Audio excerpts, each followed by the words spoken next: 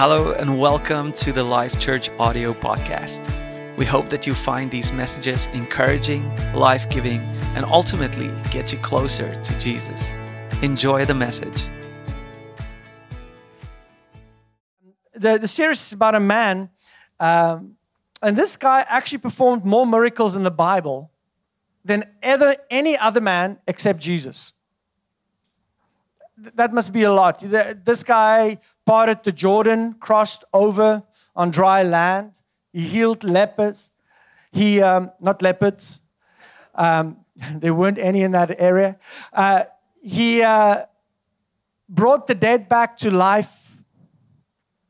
He could even tell you what was going on in the bedroom of the king. God used this man tremendously. And the thing that I love about all these men in the Bible, they were ordinary men that God used in a supernatural and extraordinary ways.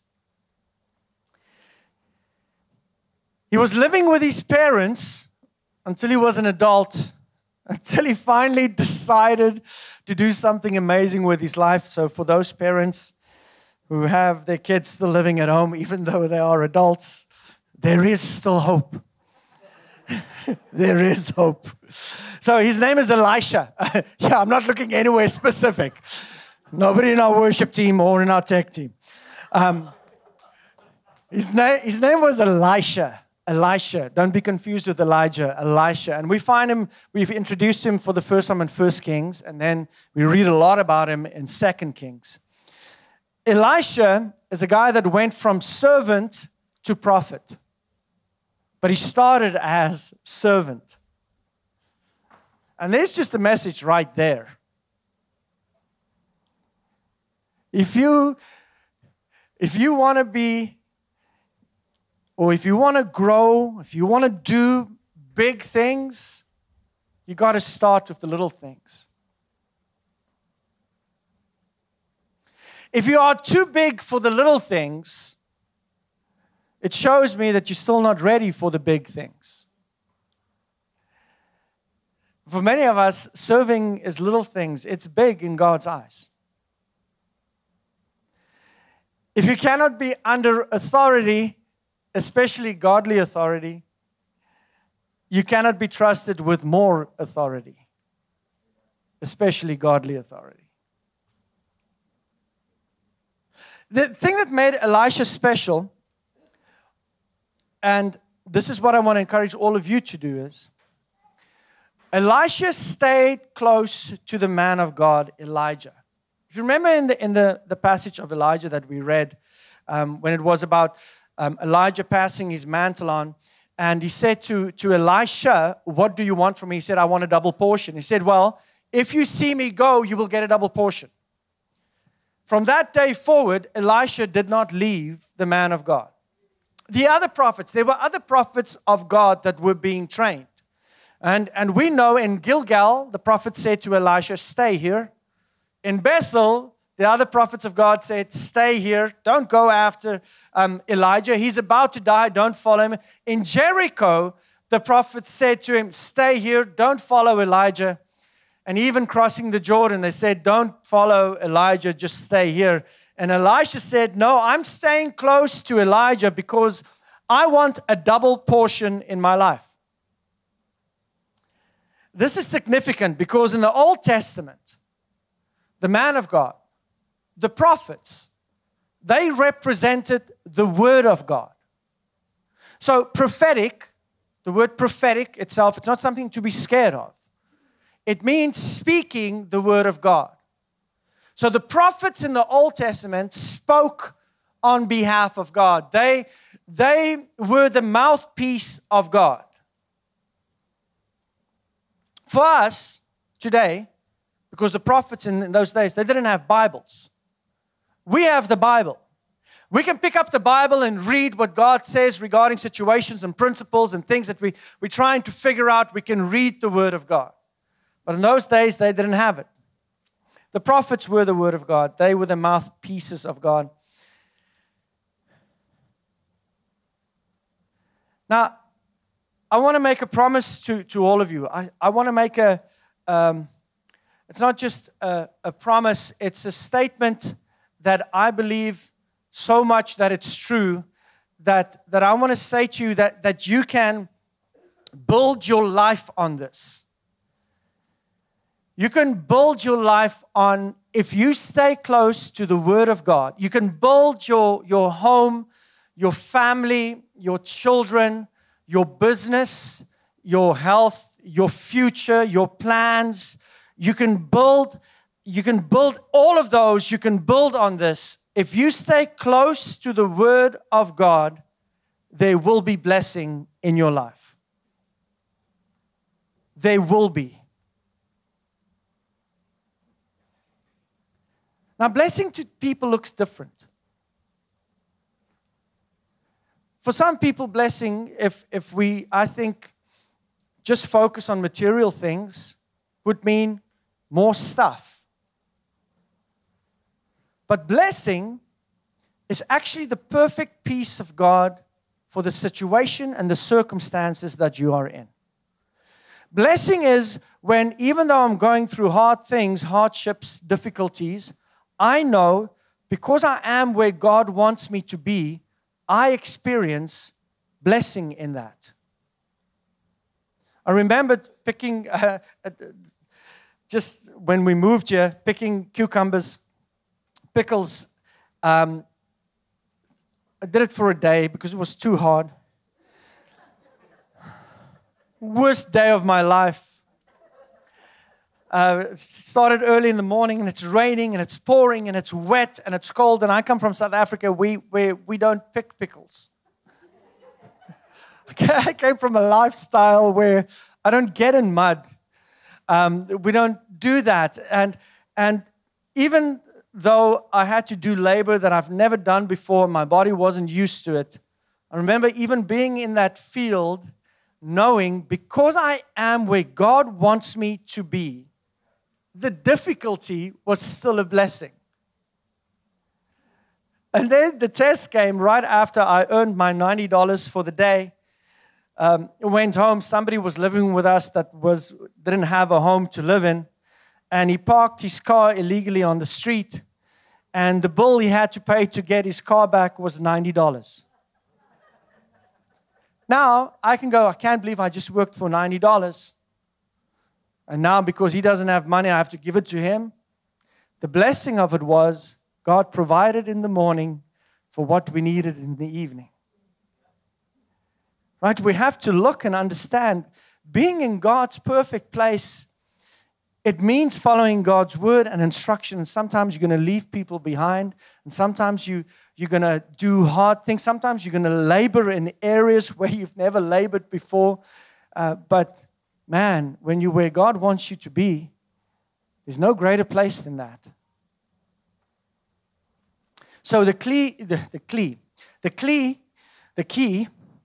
sounds like I'm talking with Invisalign. Kaylee just got those. Everything sounds like this when she's talking. So the key to all of this, stay close to God's word. To all of this. Stay close to God's word. God's not going to ask you to do anything outside of his word. So this week, what I want to talk to all of you about, and what I hope that will encourage you, is about a story that we find in 2 Kings chapter 3. And it's about digging ditches and staying close and applying the word, staying close to God.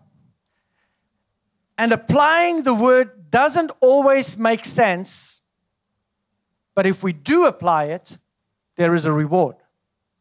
2 Kings chapter 3, we have a story, and the challenge that I have for you from this chapter, I hope for the rest of the year, and as we continue on throughout this year, as we continue to preach and share God's word, I hope that you will keep on digging ditches.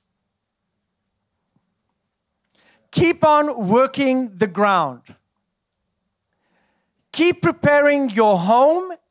Keep being be that person that is constantly working at being ready for what God wants to do. Like even where you are right now, just having that mindset of, I want to be a sponge, but not one that's full of me. I want to be a sponge that's drained out, ready to receive whatever God has for me. See, if we're full of us and everything that we've got and settled and everything that we're in, if we're full of all of that, it's very hard. Have you ever seen what happens to a sponge that's full and you pour more water on it? It can't go in. Who said it last? Was it, Ermi, you said about IKEA. Yeah, you can move a couch. We're not buying a couch. But if you buy a new couch, you got to make room, which means you got to get rid of the old stuff. And I really believe that God wants to do new things in our lives. This morning, the testimony, I want this to become a time of testimony of God continually doing new things. But the only way God's going to continue to do new things in your life is if you are a vessel that's ready to receive. Keep digging ditches. Bish. I said that very accurately. Be a sponge, drained. So the situation that I'm going to explain to you, it's in the first 8 verses of this chapter. I'm going to summarize a few, but I want to invite you to go read it. It's a great chapter. So the first 8 verses, what's happening is 3 kings come together. And they have to be together because there's a conflict with Moab. Moab was paying or in an agreement, in a covenant with Israel, and in a sense was paying taxes to Israel. Now Moab decided, I no longer want to pay taxes. I no longer want to give any of my resources to Israel. And this created a conflict between Israel and Moab. If you remember about a covenant, so in the Bible, they talk about covenants. The Bible is a covenant. We are in a covenant with God. We are in a grace covenant with God, which means we have undeserved favor. So you have conditional and unconditional covenant. You and I, we are in an unconditional covenant with God. Your salvation is not based on your performance. It's unconditional. Your salvation is based on your acceptance of Christ. Because you've accepted Christ, now all your sins have been paid for. But in the Bible, they have conditional covenants. And the way a covenant would work and the way they would cut a covenant is they would take bulls and rams, they would cut them in half, they would separate the animal. The blood in the middle then, what would happen is the 2 parties would stand at the opposite ends of the 2 cut up animals, and they would walk through the middle of the animals, and they would exchange places. And what it represented was, I now represent you, you now represent me. And whatever we agreed upon, whatever we said we are going to do for each other, if I break my part of the deal, you have the right to do to me what we just did to these animals. And to my family, and to my slaves, and to whomever I am the leader over. So the conflict we have here is, Moab's deciding, I no longer want to stick to our agreement. So Israel, who the agreement was with, went to Judah and to Edom about this problem with Moab. So the scenario is, there's a conflict between groups of people. The 3 nations, Israel, Judah, and Edom, come together against Moab because everybody took covenant serious. And there's going to be a war. There's going to be a clash. There's going to be a fight.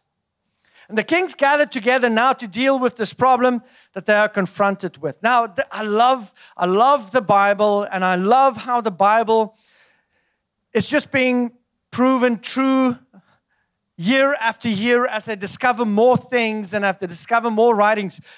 There's actually something that's called the Moabite stone. It's called the Mesha Sleet, which was discovered in 1868. And it contains the Moabite inscriptions that confirms the events that happened in 2 Kings chapter 3. So this is not just a biblical event that happened. It's also confirmed by Moabite scripts that they discovered. I love that. So the Mesha sleet, tells us about the god of Moab, and his name was Shemosh. Great word to say. And he was angry with his people, and because he was angry with his people, their inscription says that he allowed Moab to become the slaves of Israel and pay taxes towards them. And the word slaves, subjugated, becomes their subjects, becomes be in an agreement with them.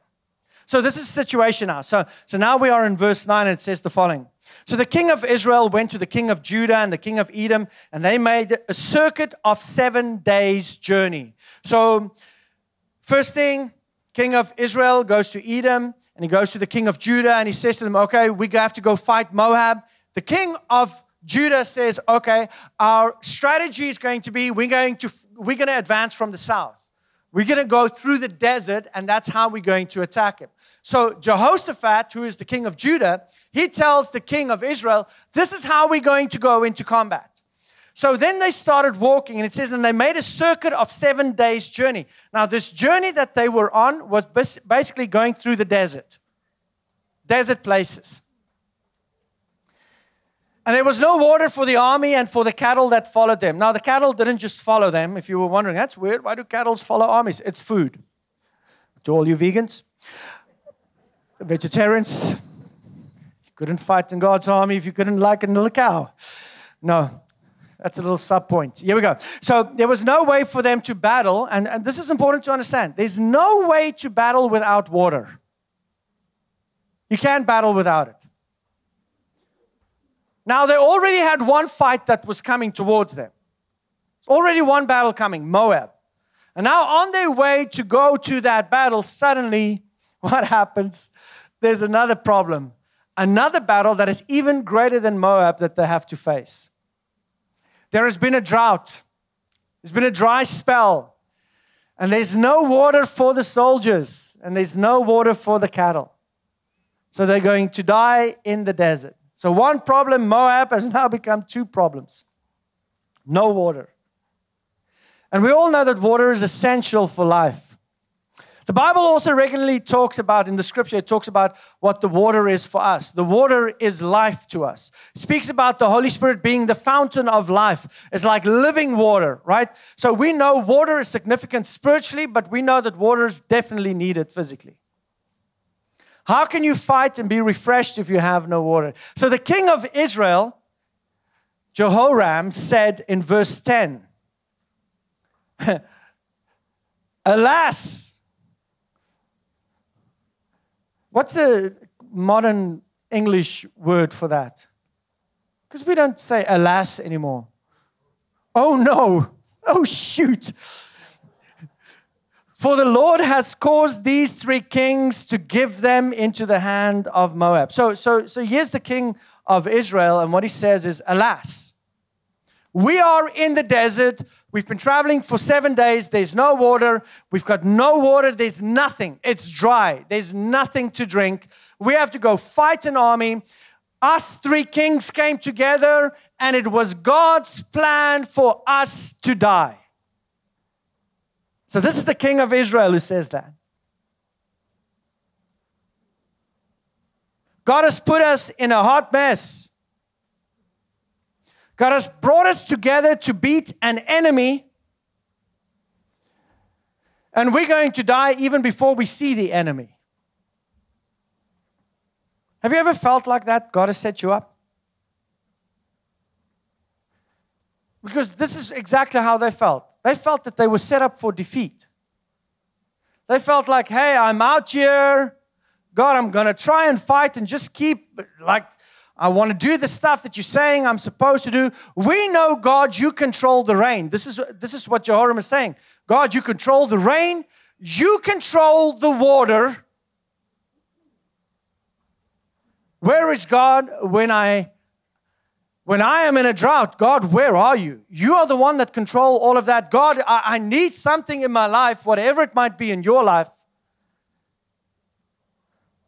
So the king of Israel says, God has set us up to fail. God has set us up for defeat. And for you, it might feel like, God, I'm busy applying your principles. I've made a decision this year. I'm going to carry my cross, which means I'm going to live by your word. I'm going to do things the way you say I should do things. I started applying them, and now things are getting harder for me. And I used to have one problem. Now I've got 4 problems. There is no water. I feel like I'm without life, and God, I want to blame you for it. There are many people who blame God for things that He's got nothing to do with. So Jehoshaphat, I really like this king. Jehoshaphat is the king of Judah. Now, Israel is the northern kingdom. Judah is the southern kingdom. So Jehoram said, God set us up to fail. God, you brought us here for us to die. But then Jehoshaphat comes and he speaks and he says, is there not a prophet of the Lord here that we may inquire of the Lord by him? Great counsel right there. Is there not somebody that we know that has a reputation of hearing from God? I don't want to just hear from you, Jehoram. I want to hear from somebody who we know, a prophet that speaks on God's behalf. And then one of the servants of the Israel's king said, Elisha, the son of Shaphat, is here, who used to pour water on the hands of Elijah. So Elisha used to serve Elijah. So Jehoshaphat says, I know, Jehoram, that you want to blame God for what we are in, but I'm not going to listen to you. I'm not going to listen to your counsel. I want to talk to somebody who knows God. Because when I'm in a drought and my world is falling apart and it looks like I'm going to be defeated and there's nothing to sustain me, is there not somebody who can hear from God to tell us what we are to do? Like, I want to hear from God what I'm supposed to do in this situation. Who can inquire of the Lord, who can get some information from heaven for our situation right here on earth. He said, I needed somebody in this particular situation who can bring clarity. God, I don't just want a sermon. I want clarity about this situation that has got there's some physical outcome that can happen during this. And I want to know if this is you or not. I need to find out what God is up to in allowing the situation to transpire in my life. Have you ever wondered that? God, I am in something right now. Like this conflict. There might be a difficulty. There might be some challenges in your marriage, with your children, in your home, with your business, at your office. God, I'm in this thing and I need wisdom. I don't just want, biblical, I know sometimes we can, there's a great story about Irmri's mom that had a lady in her life group whose son was a heroin addict. And she came to Helter and said to Helter, what should I do with my son? And she said, just speak the word over him. That all you need, start speaking God's word over him. So a few weeks later, the lady came back and said, this is not working at all. Like, it's not working. And she says, what do you mean? Tell me what you're doing. She says, well, every time I see him, I say 2 Corinthians 4 verse 3. Right? So she's quoting the scripture verses where it's at. And she says, no, what I want you to do is, I don't just want you to speak a scripture. I want you to speak a rhema word. A rhema word is the word of God that's brought to life. In other words, a rhema word is not, you get the logos word, which is the written word. A rhema word is that written word that has now produced something in your heart that's going to bring life in somebody else's life. So then she said, what I want you to do is I want you to look at your son and I want you to see him as God sees him. Speak the plans of God over him, but in a language and in a way that he understands what you are saying. So her son would sit at the breakfast table with his head in his cereal, high on heroin, and she would start speaking to him about the man of God that he's been called to be, about the husband he's going to be for his wife, about the father he's going to be to his children, about he's going to be a man that's going to lead other people out of their addictions. 2 months later, the kid completely out of addiction. Because God's word is powerful. So this guy is saying, listen, I don't just want a word. I want a word from God. I want a prophetic word for this situation. Is there a prophet? And Stephen said, yes, well, there is. There's a prophet. His name's Elisha, servant of Elijah. He says, Elisha is nearby. So Jehoshaphat said the following, the word of the Lord is with him. So the king of Israel, Jehoram, and Jehoshaphat and the king of Edom, now because they recognize there is a prophet that has the word of the Lord, he has a reputation of following Elijah. Now Elijah in Israel, under that kingdom, was the one where he was chased around a lot. In Judah, he wasn't chased under Jehoshaphat. So Jehoshaphat has no relationship with Elijah or Elisha. His first introduction to Elisha is in this situation. He's never met him before, knows nothing about him. So he says, okay, so now we are going to go down to that guy because the word of the Lord is with him. And he's going to give us clarity about God's purposes and plans for us physically. Are you in a physical situation or circumstance right now? So he says what you need to do is you need to get the word of the Lord for that situation, not just a general word. So we want clarity. God, is it your will for us to die here? Because I'm convinced Jehoshaphat served God. He would have said, God, if that is your will, if that's what you're saying to us, that's what we'll do. So if you're in a drought right now, if you're in a battle right now, in your life, in your world, with your career, with your finances, with your family, with your husband, with your wife, with your future, with the battles, if there is a war, in other words, every place you are looking is dry. Every place you are looking is empty. Every place you look, there's nothing. There's nothing that feels like, okay, at least it's, there's something that looks like it. Like I've been in situations like that before where it feels like there's nothing.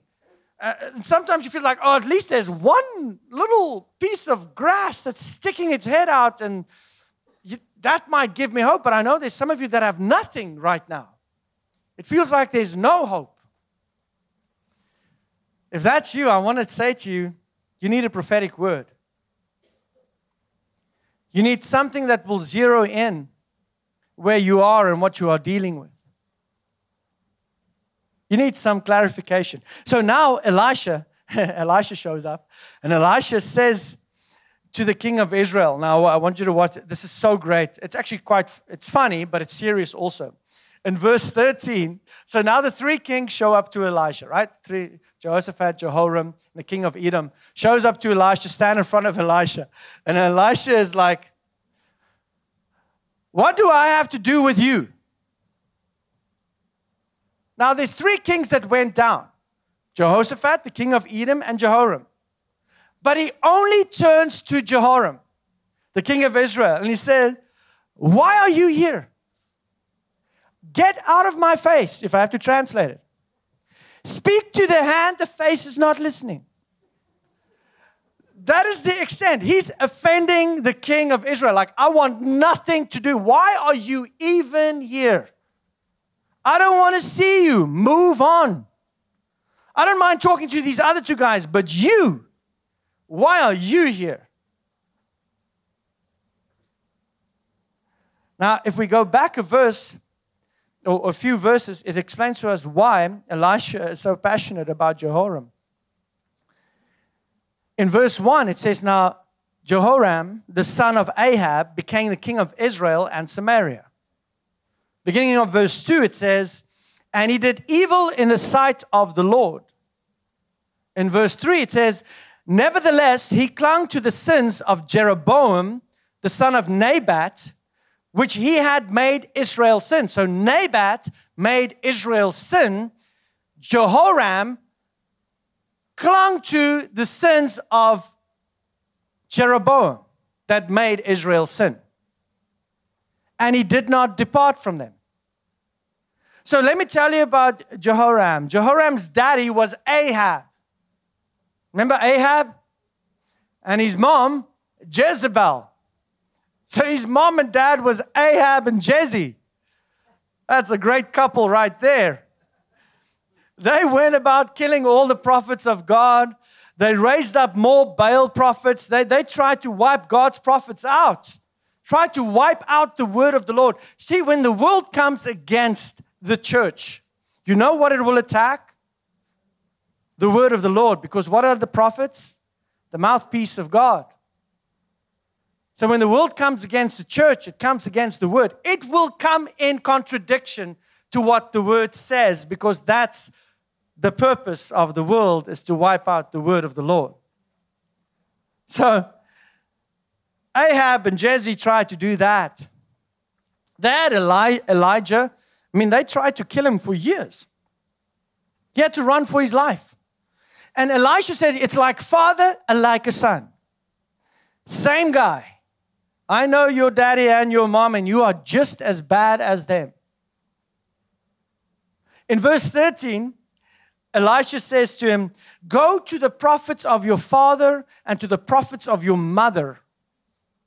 And the king of Israel said to him, no, for the Lord has called these three kings together to give them into the hands of Moab. So Jehoram, who has no relationship with God, is standing in front of the word of God, telling the word of God, God's purpose is to kill us. So this is what will happen to you also. People who have no idea of the word will come and tell you what the word is saying about the word. That is so true. He says, why are you coming to me? Why don't you go back to the people, to the prophets that your mom and dad believed in? Why don't you go back to your false gods? But now he's with the king of Judah and he's with the king of Edom. And I do think that Jehoram is like a lot of people that we know today. We call them emergency worshipers. Because there's a crisis, right? He's in a crisis. He's in a drought. He's in a crisis. Situation he can't fix. He can't do anything about water falling from the sky. He's in a problem that he can't resolve. So now because finally, now I'm going to need God for something. So now I'm going to go to church. Now I'm going to quickly try and do what the Bible says. It's quite ironic. We have people that we counsel, and they would come and they would start talking about their lifestyle and what they're doing, and don't serve God, but they want you to counsel them on what God wants them to do. It's like, can you see it? Like, it makes no sense. And we all know people who's gone through that, and that you have probably in your family. You don't believe that God is true, yet you want God to do something about your situation. So Elisha says in verse 14, as the Lord of hosts lives, before whom I stand. I love this phrase. As the Lord of hosts lives, before whom I stand. That whom I stand can be better explained as, I don't just visit. I don't just visit him on occasions. Before whom I stand is, he is my lifestyle. I don't just go to him on Sunday mornings. Before whom I stand, this is where I live. I regard the presence of God. I seek it out. I desire it. I stand in his presence daily. So he goes, as the Lord of hosts lives, before whom I stand, were it not that I regard the presence of Jehoshaphat, the king of Judah, I would not look at you nor see you. If it wasn't for Jehoshaphat, I wouldn't even pay attention to you. The only reason I'm talking to you is because Jehoshaphat is here, the godly king of Judah. So you're going to get the benefit of a saint in your midst. That's why the Bible says that this scripture is so powerful. The presence of the righteous affects the condition of the wicked. The presence of the righteous affects the condition of the wicked.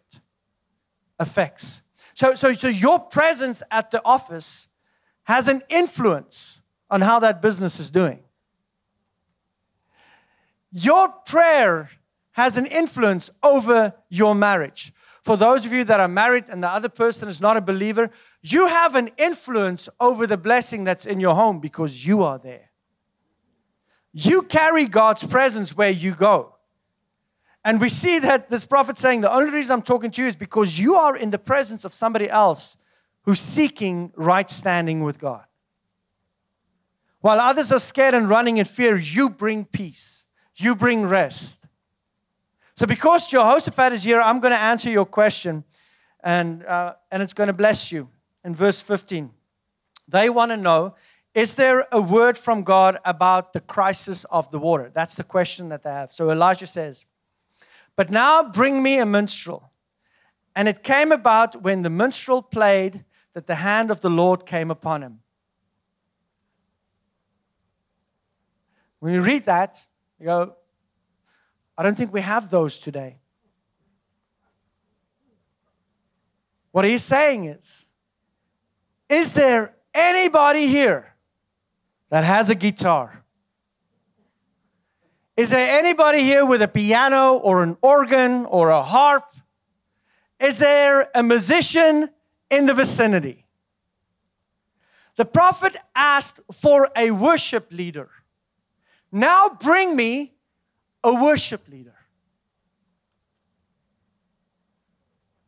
Now, I want to say to all of you, you can show up here for a sermon, and I promise you during the week and weeks, I prepare really to hear from God that what He wants to say to us as a body, where He wants to lead us, how He wants to lead you. But if you show up for a sermon, you'll get a sermon. You will get it. Their situation didn't need a sermon. They needed a prophetic word. A prophetic word is God speaking personally into your situation. So in other words, for them to get a prophetic word, what Elisha is saying is, we're going to have to worship. I want to worship first. He creates an atmosphere for God to speak to him personally and directly. He creates a situation where his focus is not just on sharing what God has said in the past to other people that he has ministered to, but he wants to create an atmosphere where God can share with me right now what he wants to share with you. And he says it's in worship. The purpose of music in worship is not simply to be a prelude to the sermon. You should be so focused on being here at 10 o'clock. And this is not just a punt for everybody to be here on time. But you should desire it. It should almost be like, I can't enter into the sermon without being in the worship. I have to press in. Worship is you. We are surrounded by people worshiping with us. But it's you in your personal adoration, your personal way of opening up to God. I was standing at the back in the worship this morning, and my focus is, God, your goodness is running after me. And in singing the songs, my focus is on Him, and my heart is opened up. And as I do that, God ministers and He speaks to us personally, so that when I can get to preach, when I get to the sermon, when I speak a word, God's prepared your heart in the worship for the word that you're going to receive in the sermon. So you are the one that determines how much you're going to get in. It's not just the worship team. We have Ken, Corey, they moved to Florida, and he called me last week, and he said, you know what? You've ruined me. I said, what do you mean? He said, you have ruined me. We've been to 3 churches. He says, and we've walked in, and he said, I'm not a music guy. He said, and they probably sing okay. He said, but just the atmosphere when we walk into Life Church and the effort you put in to make the band and the music and the lights and everything an atmosphere where worship becomes easy. I've been ruined for other churches. Thank you. worship team and Bish and Carla and everybody who's involved in that. Because you make worship easy in this place. Worship is easy here. Amen? So if you want a prophetic word, which is a rhema word. So this word that I'm speaking now, this can be a rhema word to you if your heart is ready, if you worshiped. This could be a rhema word to you, a prophetic word. So we need to be in the atmosphere of worship. It's not you and your wife together. I can't hold Ermi's hand when we're worshiping. I can because I like her. But for me, in worship, it's not about the two of us holding hands. Although when you're young and you're dating somebody and some of the best places to date is in church because you get to hold hands. It's like you're praying, right? No. Use it, don't use it, all the singles. But for me in worship, this is not me and Ermi time. This is me and God time. My focus is there. Understand? Does it make sense? And it's not just for, this is such a great atmosphere. No, this is me singing to God about Him, about how great He is. But as I'm doing that, my spirit is saying, oh God, speak to me today. Do in me the work that you want to do. Reveal more of yourself. You are great. I want to know more about you. What are the plans that you have for me? What are the plans that you have for the service? I pray for the service a lot during the time. What are the plans that you have for the service? Where do you want it to go?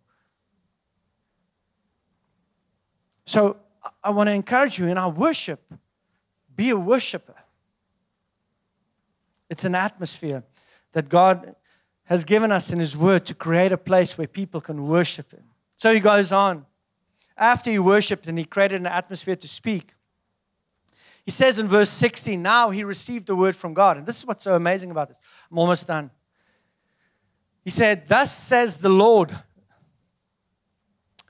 make this valley full of trenches. I want you to dig ditches. Trenches. Ditches. Holes. Make this valley full of them. Fill it up. Make holes everywhere. Trenches everywhere. For this is what God says. Now, I want you to think about this. So God, 3 kings come to the prophet, says to the prophet, we need a word, we need water. Like we need water. We've got a physical problem. So Elisha steps up, and there are a million things that he could have said to them. But he tells them to dig holes. To which I'm thinking, the question was, does God want us to die in this valley? And we have to dig holes. Are we making our own graves? Because remember, you've got armies of Israel who's not serving God. You've got people that don't know God's heart or mind for them. So suddenly, now you've got people who are without water, and they have to labor in the sun, in the desert, basically dig your own grave. But this is what's so amazing about a prophetic word.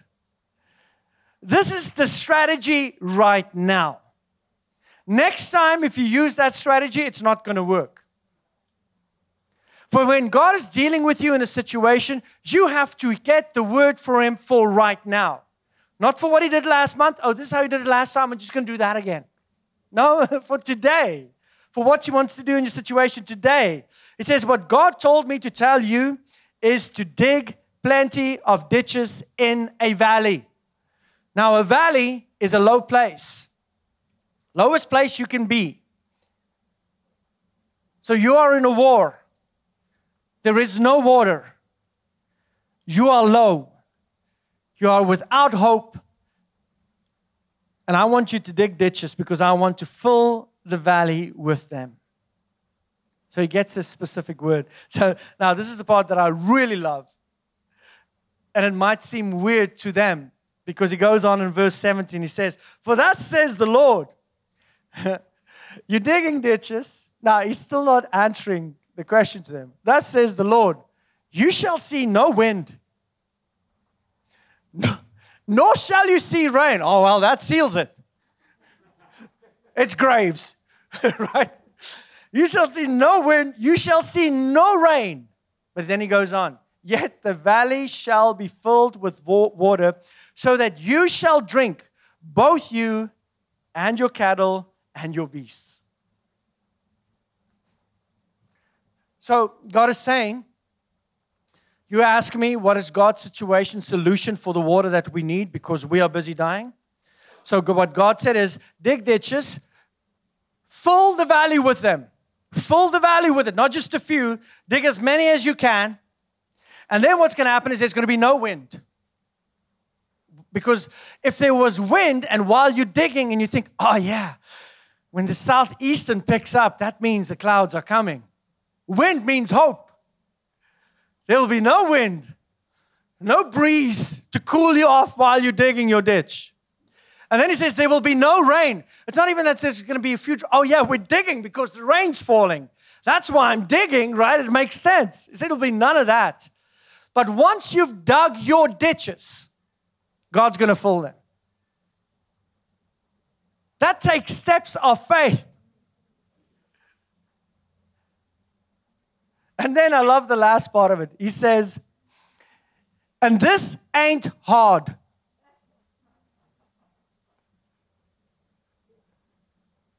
This ain't hard.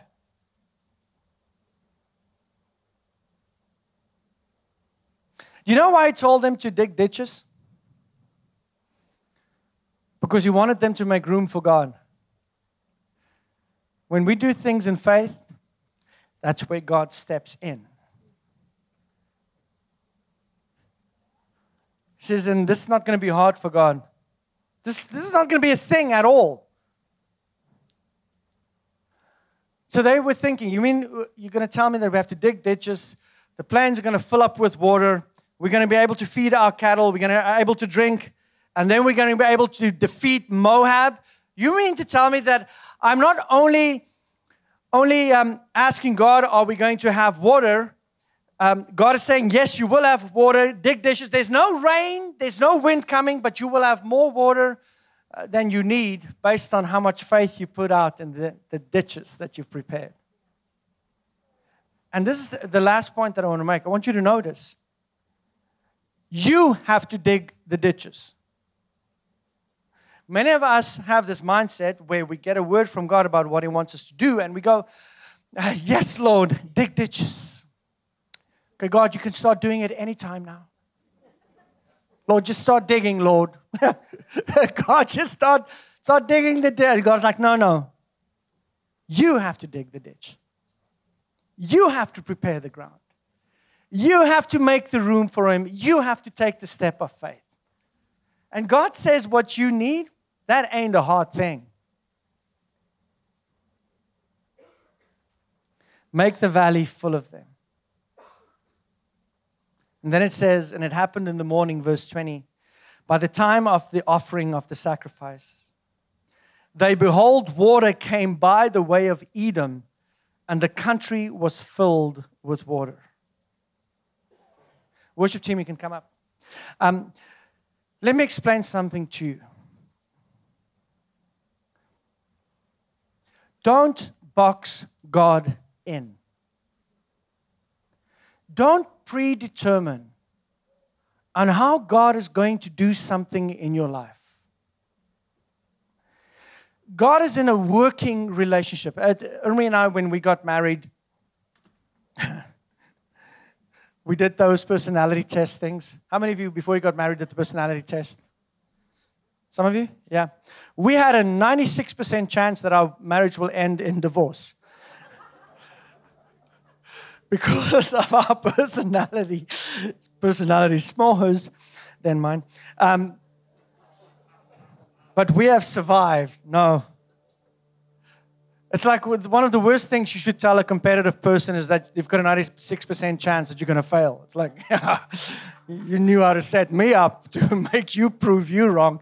But in those things, we did the love languages. How many of you ever done the love language thing? Yeah. So love languages, right? So you go when you're young and married and you do love languages. And most men, the 5 love languages are physical touch, gifts, acts of service, words of affirmation, quality time.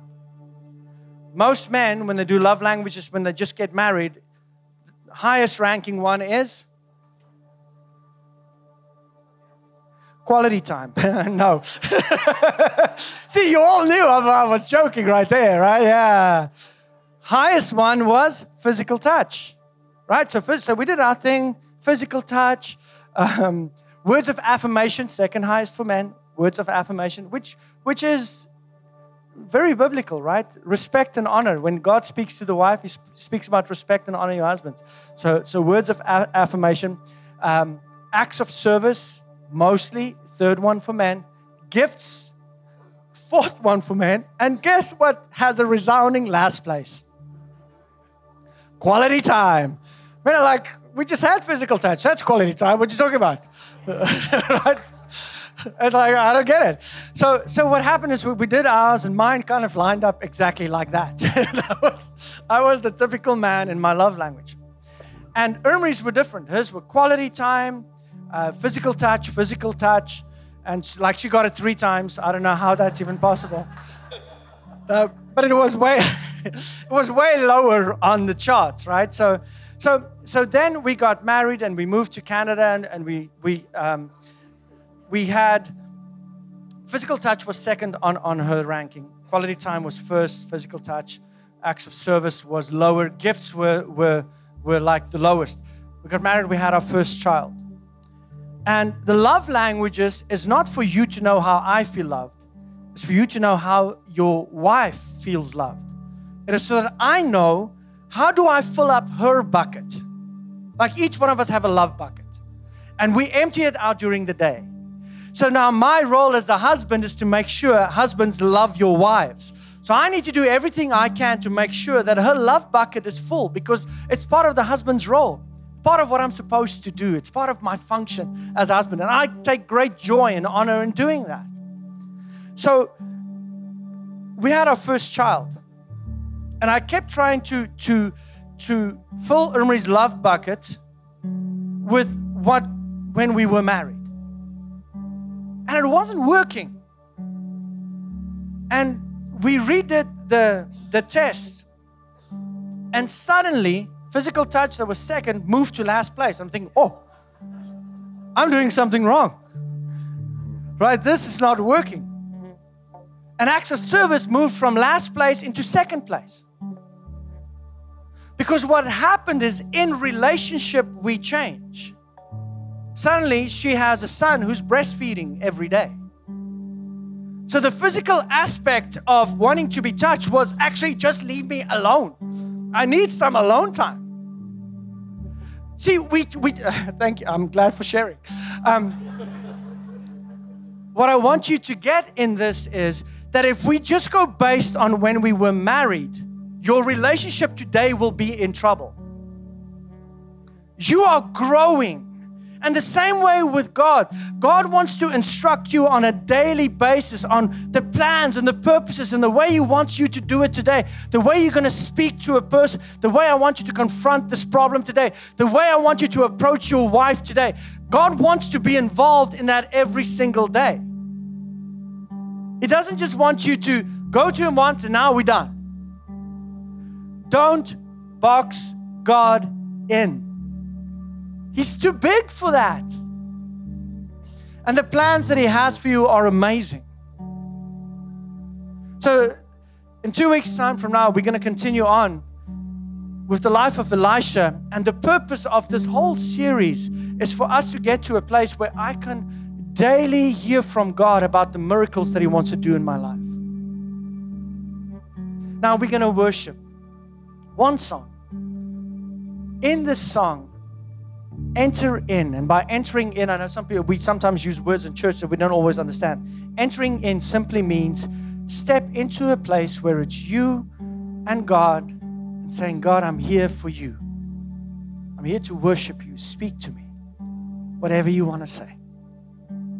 Amen? Let's worship together. Thank you so much for joining us on the Life Church audio podcast. If this message spoke to you, go ahead and share it with your friends and family. And let's get the Word of God into the lives of more people out there. For more information about us, go to thisislifechurch.com. And remember that we can make a difference by loving people.